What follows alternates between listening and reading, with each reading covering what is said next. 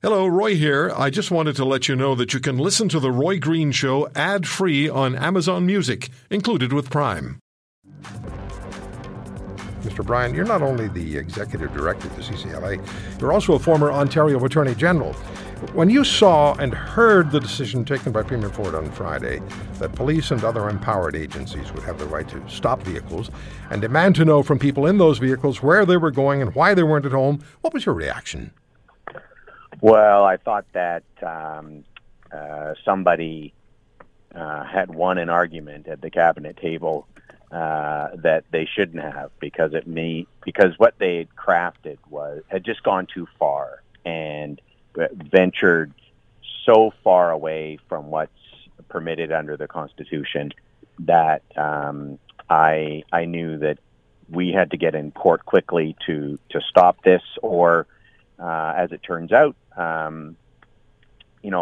between the efforts that we made in the media and the added voices from police leadership across the province and many mayors, the province did a U-turn, issued a new regulation, and but to answer your question, I was horrified when I saw it. I was afraid, for many people, but particularly racialized minorities who would I know because they spoke to me and they said, I'm just so afraid to go outside, because historically that's what happens when these powers come up. Is it's back to the old way of driving while black or walking while black. People would get pulled over just because of the color of their skin or because of how they looked, and that can't be right. What was your case going to be? We were going to bring an injunction. We were challenging the regulation on the basis that it violated a bunch of constitutional principles. One of them is no arbitrary detention, and this is sort of by definition what they were proposing was arbitrary detention. To be stopped for no reason. Literally, there were no grounds. Normally, the way it now works is the police have some grounds to stop you. They can't just stop you for no reason. They need to have a reason for it. They need to have seen something or received some information or obtained a warrant, and on that basis, they stop you. Your headlights out or whatever it may be. They can pull you over for that. They can't just pull you over for no reason. But this law allowed them to pull you over for no reason. So the problem was arbitrary detention. It was unlawful arrest.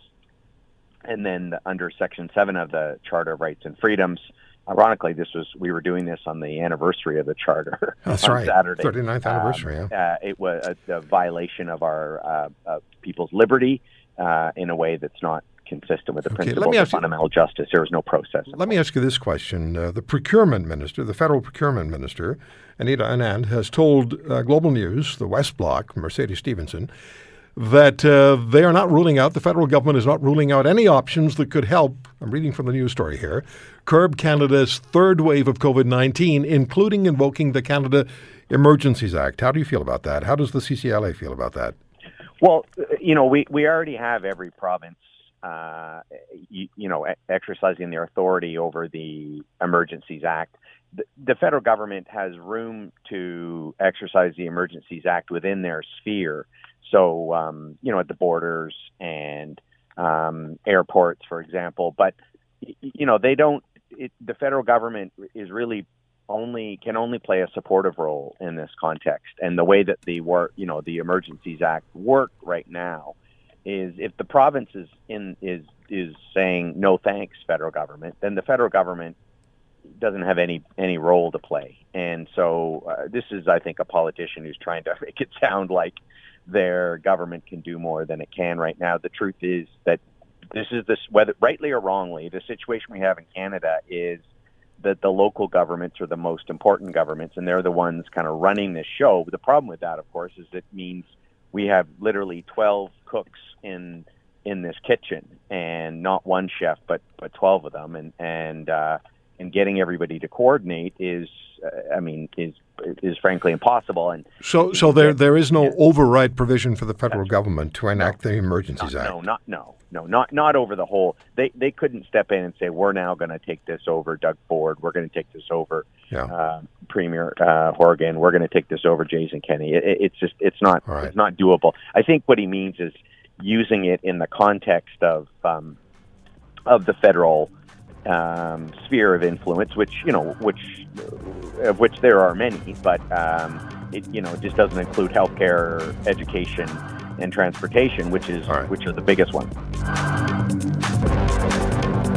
If you want to hear more, subscribe to The Roy Green Show on Apple Podcasts, Google Podcasts, Spotify, Stitcher, or wherever you find your favorites. And if you like what you hear, leave us a review and tell a friend. I'm Roy Green. Have a great weekend.